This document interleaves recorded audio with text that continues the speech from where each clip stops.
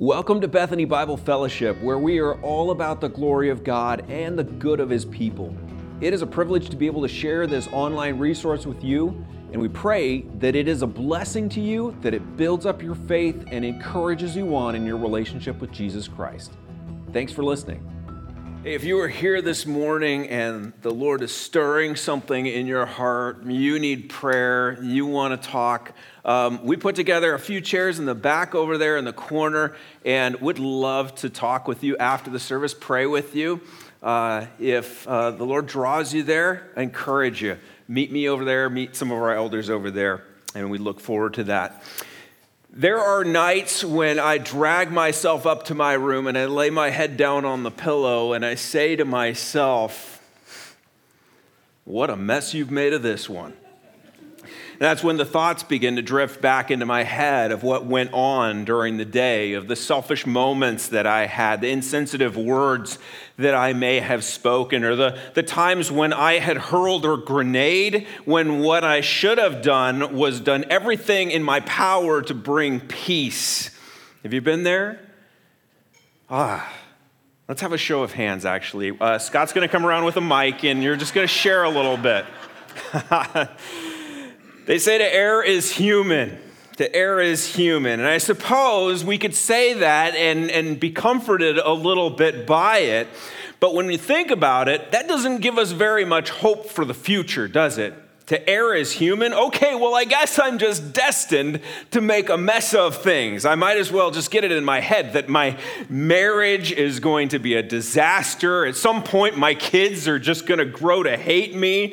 I might as well just drop out and disconnect and do whatever it is that I want, because one way or another, well, I'm going to end up either without a family or without a job or without friends or possibly out on the street, maybe even in jail. Happy thought. And that's actually pretty close to what the Apostle Paul draws our attention to in Ephesians chapter 2. Those first few verses, he reminds us that the human race, as part of it, we are dead in our sins. We have been following a condemned course, the course that our world is on. We have been walking in the footsteps of the spirit of rebellion and disobedience. We've been hopelessly enslaved to and running after whatever animalistic appetites bubble up to the surface within us. And we're fully deserving the anger and the justice of our Creator. How's that for bleak? To err is human. Well, yes, I guess there is some comfort that we can get from that. It tells me that at least I'm among friends. I'm no better than any of the other pathetic losers out there, and even the shiniest of those who are out there, well, they're no better than me. But, you know, when I think about it, it's actually kind of depressing. Some days I feel it. Some days I feel it more than others. As much as I want to be better and rise above it, and be someone who builds up rather than tears down, so often I come to the realization I've messed up yet again. And I wonder if the Apostle Paul felt a little bit like that as he lay back down in his cell there in Fort Antonia. Let me tell you how he got there. We're walking through Acts chapter 22, 30 through 23, 11 this morning. And if you have your Bibles, open them to that passage, 22, 30, and make sure that I get this right. Let's review a little bit. The Roman commander, Claudius Lysias, we know that's his name because later on we find that out. He must have been getting really frustrated. I mean, if you think about it, here he was. He stepped into the disturbance that he saw happening there on the Temple Mount. He restrained this man named Paul, the one who apparently was responsible for all of this. In the heat of the moment, there's shouting, there's shoving going on. He tries to make sense of it. He can't make any sense of it because they're saying different things, and it's hard to make out what's going on. So he pulls Paul back to the barracks. He thinks Paul is some troublemaker from Egypt from years back, but when Paul opens his mouth, he finds out, I don't think this is the guy that I thought he was. This guy's speaking Greek. He's articulate. He's a respectable Jew. And then he gives him a chance to speak. That doesn't go so well. So he hauls him back into the fortress, and then he decides, I really got to get answers out of this guy, so I'm going to put a whip to his back. This is the way we get our answers. It's the Roman way, really. But then Paul says, wait, I'm a citizen of Rome. Oh my goodness. That must have completely thrown this man for a loop. Now he's got a real problem on his hands, because he could get in some serious trouble with his higher ups for having restrained and then attempting to flog a Roman citizen without a hearing, without a trial. What a mess. This poor guy doesn't seem to know what to do. Everywhere he goes, he's stepping into a hornet's nest here. And every move he makes, he seems to be getting some type of bites. But he's not giving up. After a good night's rest, he makes another move. And that brings us to verse 30 of chapter 22. And it says this, but on the next day, desiring to know the real reason why he was being accused by the Jews, why Paul was being accused by the Jews, he unbound him and commanded the chief priests and all the council to meet. And he brought Paul down and set him before them. Now, the council, the highest Jewish court in the land, it's made up of priests, it's made up of elders, it's made up of scribes. And they belong, each of them, to one of two parties. Either the party of the Sadducees or the party of the Pharisees. And we're going to talk about the differences in just a few moments here. This Roman commander, he wants answers. And rather than take them to the regular court, it's very likely that this is more of like an informal meeting right outside Fort Antonia. Acts 23 verse 1 tells us this. And looking intently at the council, Paul said, brothers, I lived my whole life before God in all good conscience up to this day. And we say, so far so good. This sounds pretty good. Last week we noticed the way Paul greeted the crowd. He said brothers and fathers. This time he only says brothers. Well, that's probably because it's very likely the men he's speaking to are his peers. It's very likely that he went to school with some of these guys. It's very likely he served alongside one of these guys as a Pharisee years ago. He had gotten letters from some of them to go persecute Christians. He knows them. It had been years since he had been there in their presence, but here he is. He's back with them again. So he says, brothers. Notice it says he's standing there. He's looking straight at them. Luke doesn't tell us that he's standing in defiance, doesn't tell us he had a scowl on his face, doesn't tell us that he's looking all pompous or self-absorbed or high and mighty or anything like that. You know, he's looking intently at the council, calm, collected, apparently confident that his God is going to bring about his will. And he declares to them that up until that moment, he's been true to his conscience. His conscience is clear. He's been living all out for God, and yeah, it's good. Now, consciences can be tricky things. It's possible, isn't it, to have a weak conscience. It's possible to have a bad conscience. It's possible to even have a seared conscience. Our consciences, the small voice inside of us, they can do a great job of helping us discern right from wrong, wrong from right. But if our consciences are poorly informed, they've been given some bad information, or maybe they've been beaten down to the extent that we've violated them over and over and over again, well, then they can lead us astray, can't they? They can betray us. They can fail to give us any signals at all. But what Paul's talking about here, he's talking about a good conscience. He's talking about one that's been informed by the truth of God's word and the revelation that came to him on the road to Damascus. He's talking about a conscience that has been strengthened and built up through years and years and years of submission to God and obedience to his word. And based on all he knew and all that his conscience was telling him, he looks back on his life and he can confidently say, it's good. I have a clear conscience, a good conscience that I've been doing the right thing. And we might think, very good, Paul. This is great. You're off to a good start. Let's see what you have to say next. But no. That statement immediately summoned up trouble. Look at verse 2. It says, "And the high priest Ananias commanded those who stood by him to strike him on the mouth." Now, it's very helpful that Luke gives us the high priest's name here.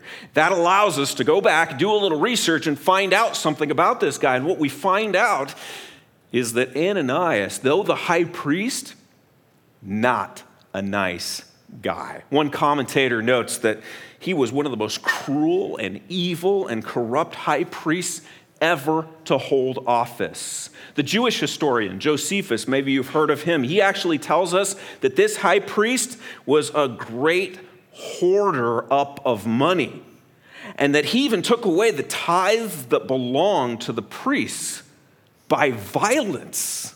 That's what you want your high priest to be doing. So Paul barely gets a word out, and Ananias says, smack him right now in the mouth. Why was that? What's the deal? What was it about Paul's statement that led him to such extreme measures? Well, we can assume that it's because Paul is telling him right then and there that as he has been going around speaking the truth about Jesus to everyone everywhere, remember that language? That was part of the accusation. And that all of this was in line with God's will. This is good, and I have a good conscience. Well, okay, so if Paul is doing the right thing, and God is on board with what Paul is doing, well then, but we're not in sync here, and we must be doing the wrong thing. By saying that, Paul's saying that we were wrong in crucifying Jesus. Paul's saying we're wrong in persecuting Christians, these followers of the way, and that we, as pious and religious as we are, well then, you're saying we're lost. This is blasphemous. We're no dummies, Paul. We see the implications of the statement that you're making here, and so we smack you. But that's okay, right? Good smacking is good for the soul, right? That's the saying, right? Isn't it? No, it's not. How would you feel if you got smacked in the mouth? I wouldn't wish that on anybody. Smacked in the mouth? Well, one thing, there's the pain of it all. But then what also goes with it is the humiliation and the insult. That's brutal.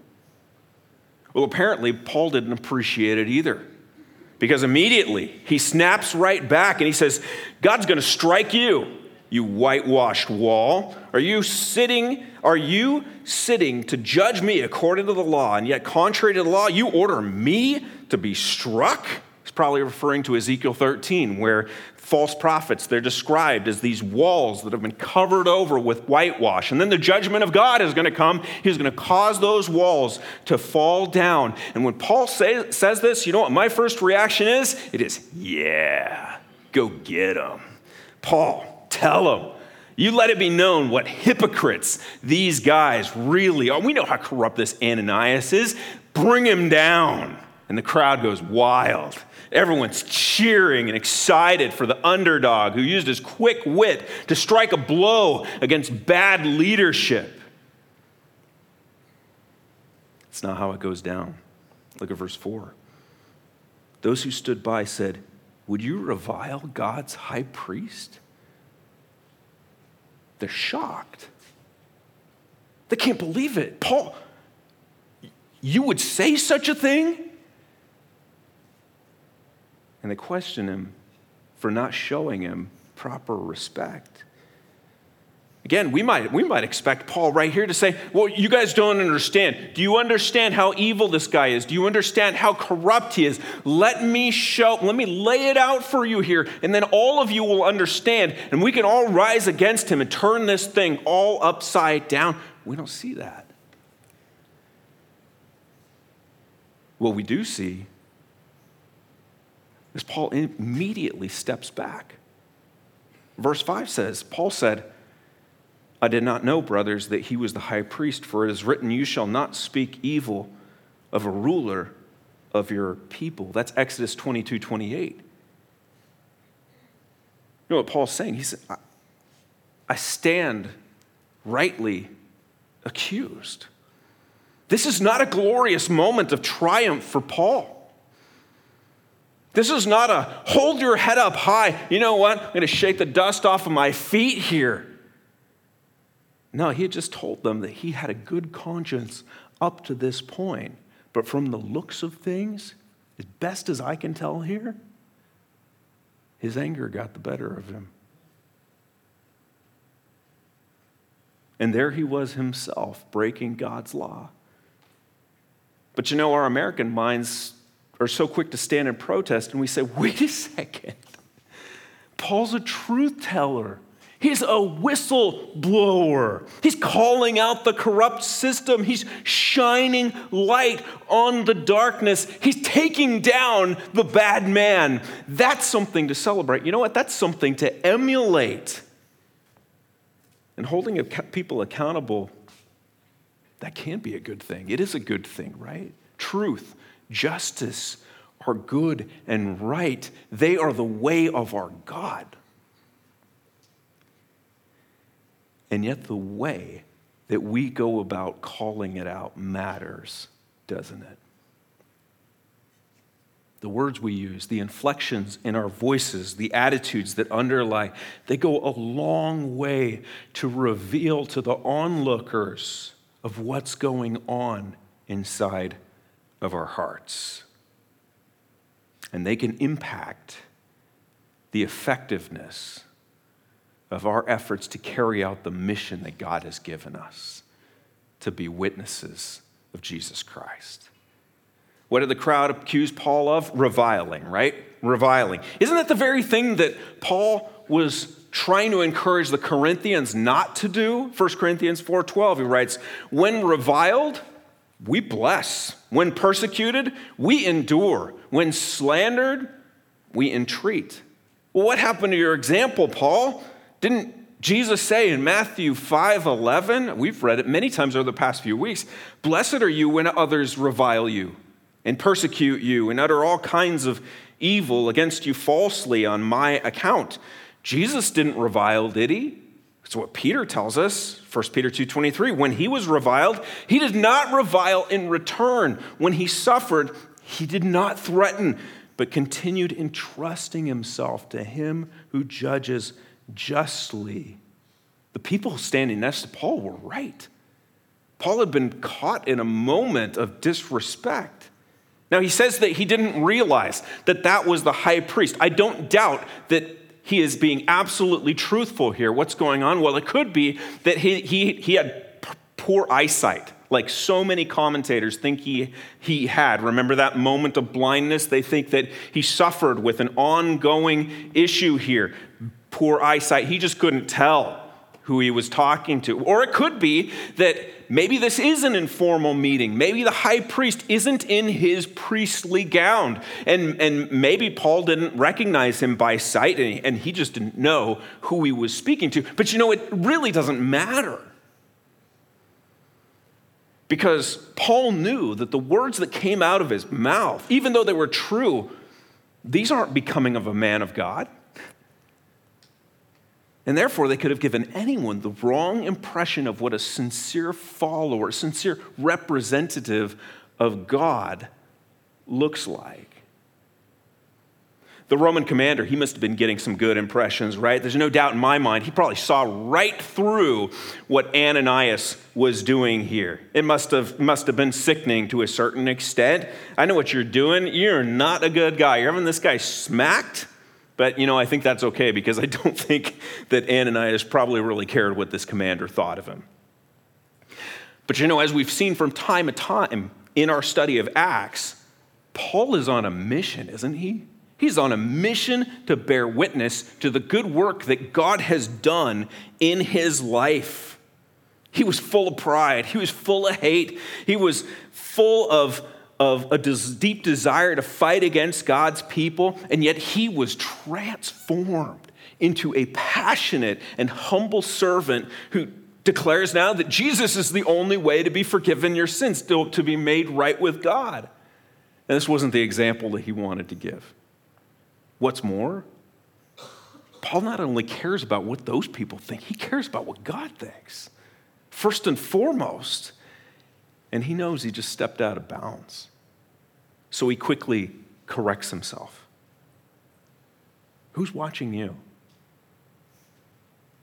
And what do your actions and your words and your attitudes tell others about God and the work that Christ has done inside of you? What does God think of those actions, those words? You and I might assume sometimes that we're doing God's work as we lash out, as we type these scathing comments online, as we are quick and to exert our anger when we hear something that is just not true. I heard something from someone just this past week that's very, very close to me, and my first reaction is, that's not right. I need to set them straight. Do I really know what God's word is calling me to do? Now look at what Paul does next.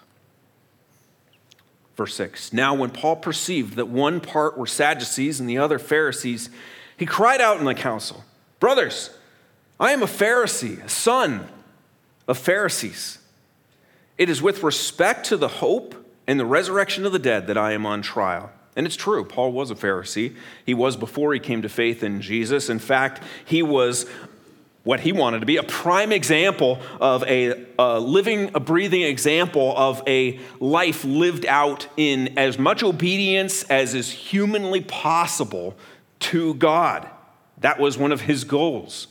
But in a real sense, now that he had come to know Jesus, well, he was still a Pharisee in the sense that he still shared with the Pharisees a fundamental belief that there is hope, that there is life after death. The Sadducees didn't believe in that. They didn't believe in any sort of resurrection from the dead. They didn't believe in miracles for that matter. And Luke tells us that parenthetically in verse 8. If you ever went to Sunday school, you probably heard it explained to you that this is the reason why the Pharisees were sad, you see. Or the Sadducees were sad. Yeah. He says this is all about the hope and the resurrection. That's what makes all the difference here. That's what Paul understands. That's the hope that we have, isn't it? And that's what tells us that our hope that we have in Christ is real. 1 Corinthians 15, Paul writes, I've delivered to you as of first importance what I also received. What is of first importance? Well, it's that Christ died for our sins according to the Scriptures, that he was buried, that he was raised on the third day in accordance with the Scriptures. This is what it's all about. This is what the hope of the Christian faith hangs upon. Paul wrote in 1 Corinthians 15, 14, if Christ has not been raised, our preaching is in vain, and your faith is in vain. That means it's a waste. It's worthless. Jesus coming back from death to life, it tells us that what he came to accomplish, he actually accomplished. It tells us, in fact, that the Son of God most certainly did make payment for our sins as he died upon the cross. It tells us death no longer has power over him, none whatsoever. Paul writes in verse 54, death is swallowed up in victory. Oh, death, where is your victory? Death, where is your sting? The sting of death is sin. The power of sin is the law. But thanks be to God who gives us the victory through who? Through our Lord Jesus Christ.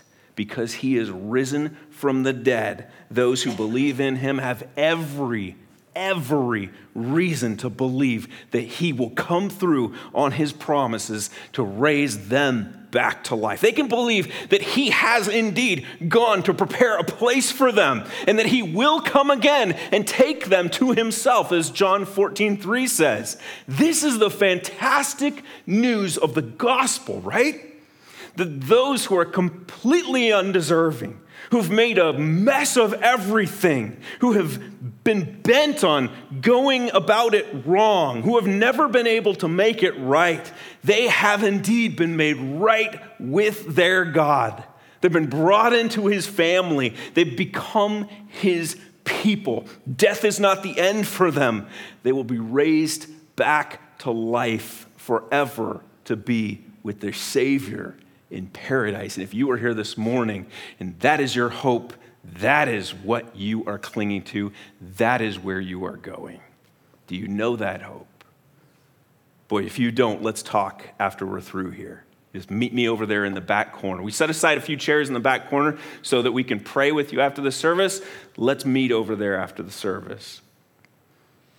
The Pharisees believed in the resurrection. So did Paul.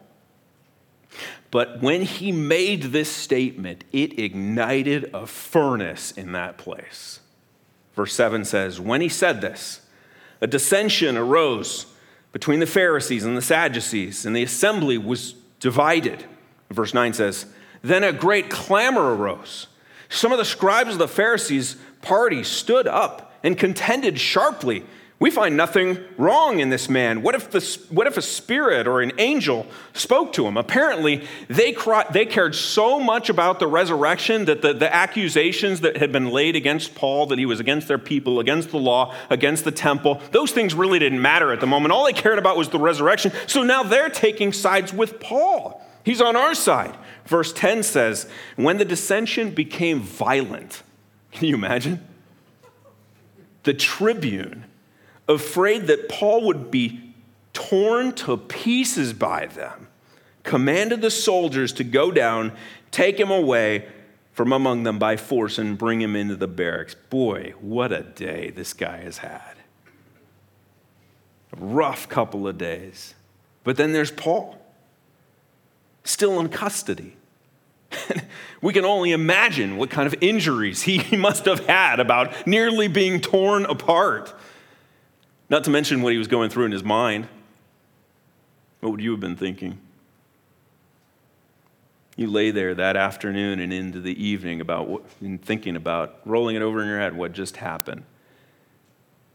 I have a tendency to analyze things, to reanalyze things after they happen. Once I step away from the world, gather my thoughts, I begin to reevaluate what I said, what I did, what motivated me to do the things that I did. And if I were there on Paul's shoes, there's no question in my mind, I would have been troubled. I would have been really troubled. I would have been thinking about the mess I had made, the commotion that was stirred up. I had a part in that. I'd have been feeling terrible about the impression that I had given these onlookers, given the commander. My temper got the better of me, and I would have said something like, what was I thinking? I know better than this. I don't do the things that I want to do, and the things that I don't want to do, I end up doing those things. What a wretched man I am. What hope do I have? Who's going to deliver me from this body of death? Some of you recognize those are a paraphrase of Paul's words. He wrote those in Corinth before coming to Jerusalem. And I wonder, as he's laying there, are those rolling around in his head? What a mess I've made. Where's my hope? You've been there, right? You've had those times where you've realized, I've made a mess. I'm carrying guilt here. I have shame. And that can be an agonizing place to hang out, can it not? But here's the thing. Paul knew, and I know, and those of you who have placed your trust in Christ know, you don't have to stay there. Because of what Jesus did, we don't need to stay there. In fact, that's exactly the reason that he came, so that we who have made an absolute mess of things, willfully turned away from our Maker, turned on our brothers, turned on our sisters, turned on our parents, in some cases have done downright despicable, maybe even unspeakable things. In other cases, just tiny little things, but they've all add up to the same thing: sin against a holy God. And what Jesus did was to come and deliver us from all of that so that we might be forgiven our sin and walk shame and guilt-free in the newness of life. Paul tells us in 1 Corinthians 6:11, but you were washed. You were sanctified. You were justified in the name of the Lord Jesus Christ and by the Spirit of our God. In Ephesians 2, he writes, yes, you were dead in your sins. You were fully deserving of the wrath of God. But God, being rich in mercy because of the great love with which he loved us, even when we were dead in our trespasses and sins, made us alive together with Christ. By all the good things that you have done, you have been, no, by his grace, you have been saved. And someone says, yes, yes, yes, I get that, I know. I've gone to Sunday school. I've been in church my whole life. I have trusted in Jesus for the forgiveness of my sins, but you don't understand. I keep sinning. I keep failing. And it weighs heavy on my heart. And to you, our Savior would say, yeah, that too. That is what I came to forgive. 1 John 1:9 is a verse that if you don't know it by heart, this is one you need to engrave on your heart. Simple if-then statement that makes all the difference. If we confess our sins, he is faithful and just to forgive us our sins and to cleanse us from all unrighteousness. How much sin is he going to forgive? All of it. All of it? Yeah, all of it. Paul knew that. Do you? And here's something else amazing. God doesn't leave Paul all alone, lying there in his cell to deal with his own thoughts. No, he shows up. He shows up to give him what he needs to go on. Look at verse 11. It says, the following night, the Lord stood by him and said, take courage. For as you have testified to the facts about me in Jerusalem, so you must testify also in Rome. Do you see how gracious our God is? He visits Paul. He calls him to have courage and tells him the work is not yet completed. And this is about the moment where somebody says, that's really nice for Paul. Good for him. Wow. Must be nice to be visited in the middle of the night by Jesus. Let me tell you, that's never happened for me. Never had Jesus show up in my room, stand there, pat me on the shoulder, encourage me. I believe you. I believe you. But you know what you do have? You have the physical body of Christ right here on this earth, walking right beside you, there to build up your faith, there to remind you of the truth of God's promises, the forgiveness that you now have, the hope that you have to look forward to, and to encourage you on in the mission that God has given you. Paul wrote in 1 Corinthians 12:27, now you are the body of Christ, and individually, members of it. Your fellow Christians, my fellow Christians, this is going on right here, right now. Look around you in this room. They are the physical body of Jesus, indwelt by his Spirit, sitting in your case, right beside you. And they have been given to you to infuse you with the courage that you need to go on. The work that God has given you to bear witness to the gospel, the good news of Jesus Christ to your world, that's not going to be over until it's over, right? And that means you need God's people to keep going. Hebrews 10:23, it tells us, let us hold fast to the confession of our hope without wavering. Well, it's so easy to waver in our world these days. It's so easy to get discouraged, so easy to get sidetracked, so easy to start thinking, my mission is not so much to preach the gospel, but I need to go tell all these people over here and over here what's what. Let us hold fast to the confession of our hope without wavering, for he who promised is faithful. And let us consider how to stir one another up to love and good works, not neglecting to meet together as some are in the habit of doing, but encouraging one another. And all the more as you see the day drawing near. Friends, do you see the day drawing near? Have you read Mark 13 lately?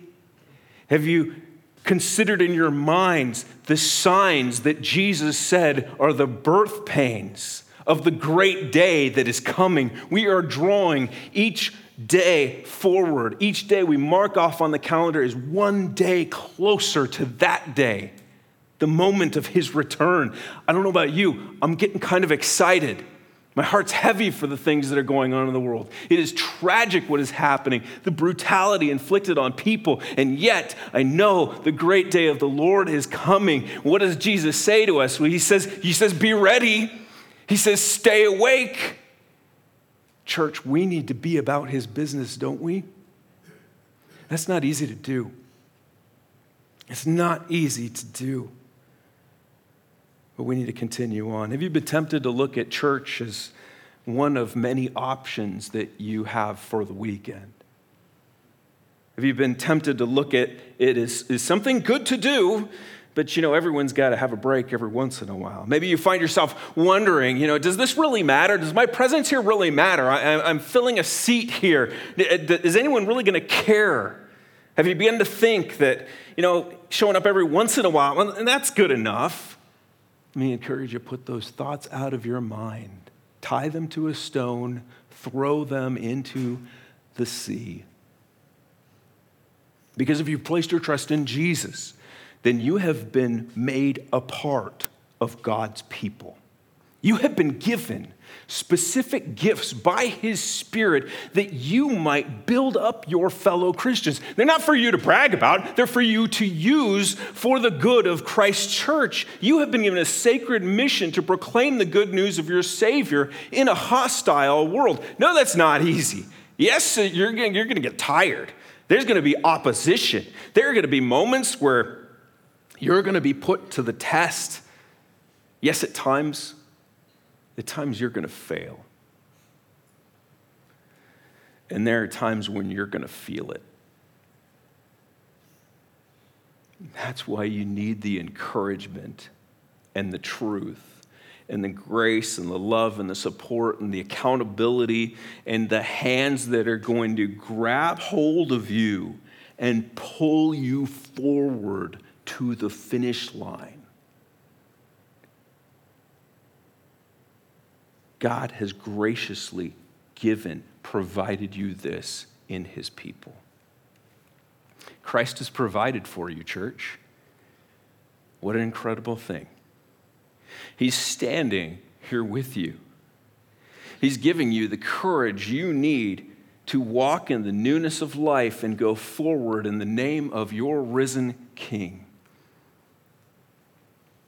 When you stumble and fail, know that your sins have been washed away in the victory of Jesus Christ. When you're tempted to just phone it in and lay there in your bed and wallow in discouragement, get yourself up and get with God's people, because you need them and they need you. Amen. Let's pray. Lord, we come before you and we thank you, Lord, for your word. Lord, we thank you for the example of so many people of faith that have gone before us. Great heroes of faith we read in your word. And yet, Lord, as we look at their lives, we see that they are real and that they have stumbled from time to time. They needed you just like we need you, Lord.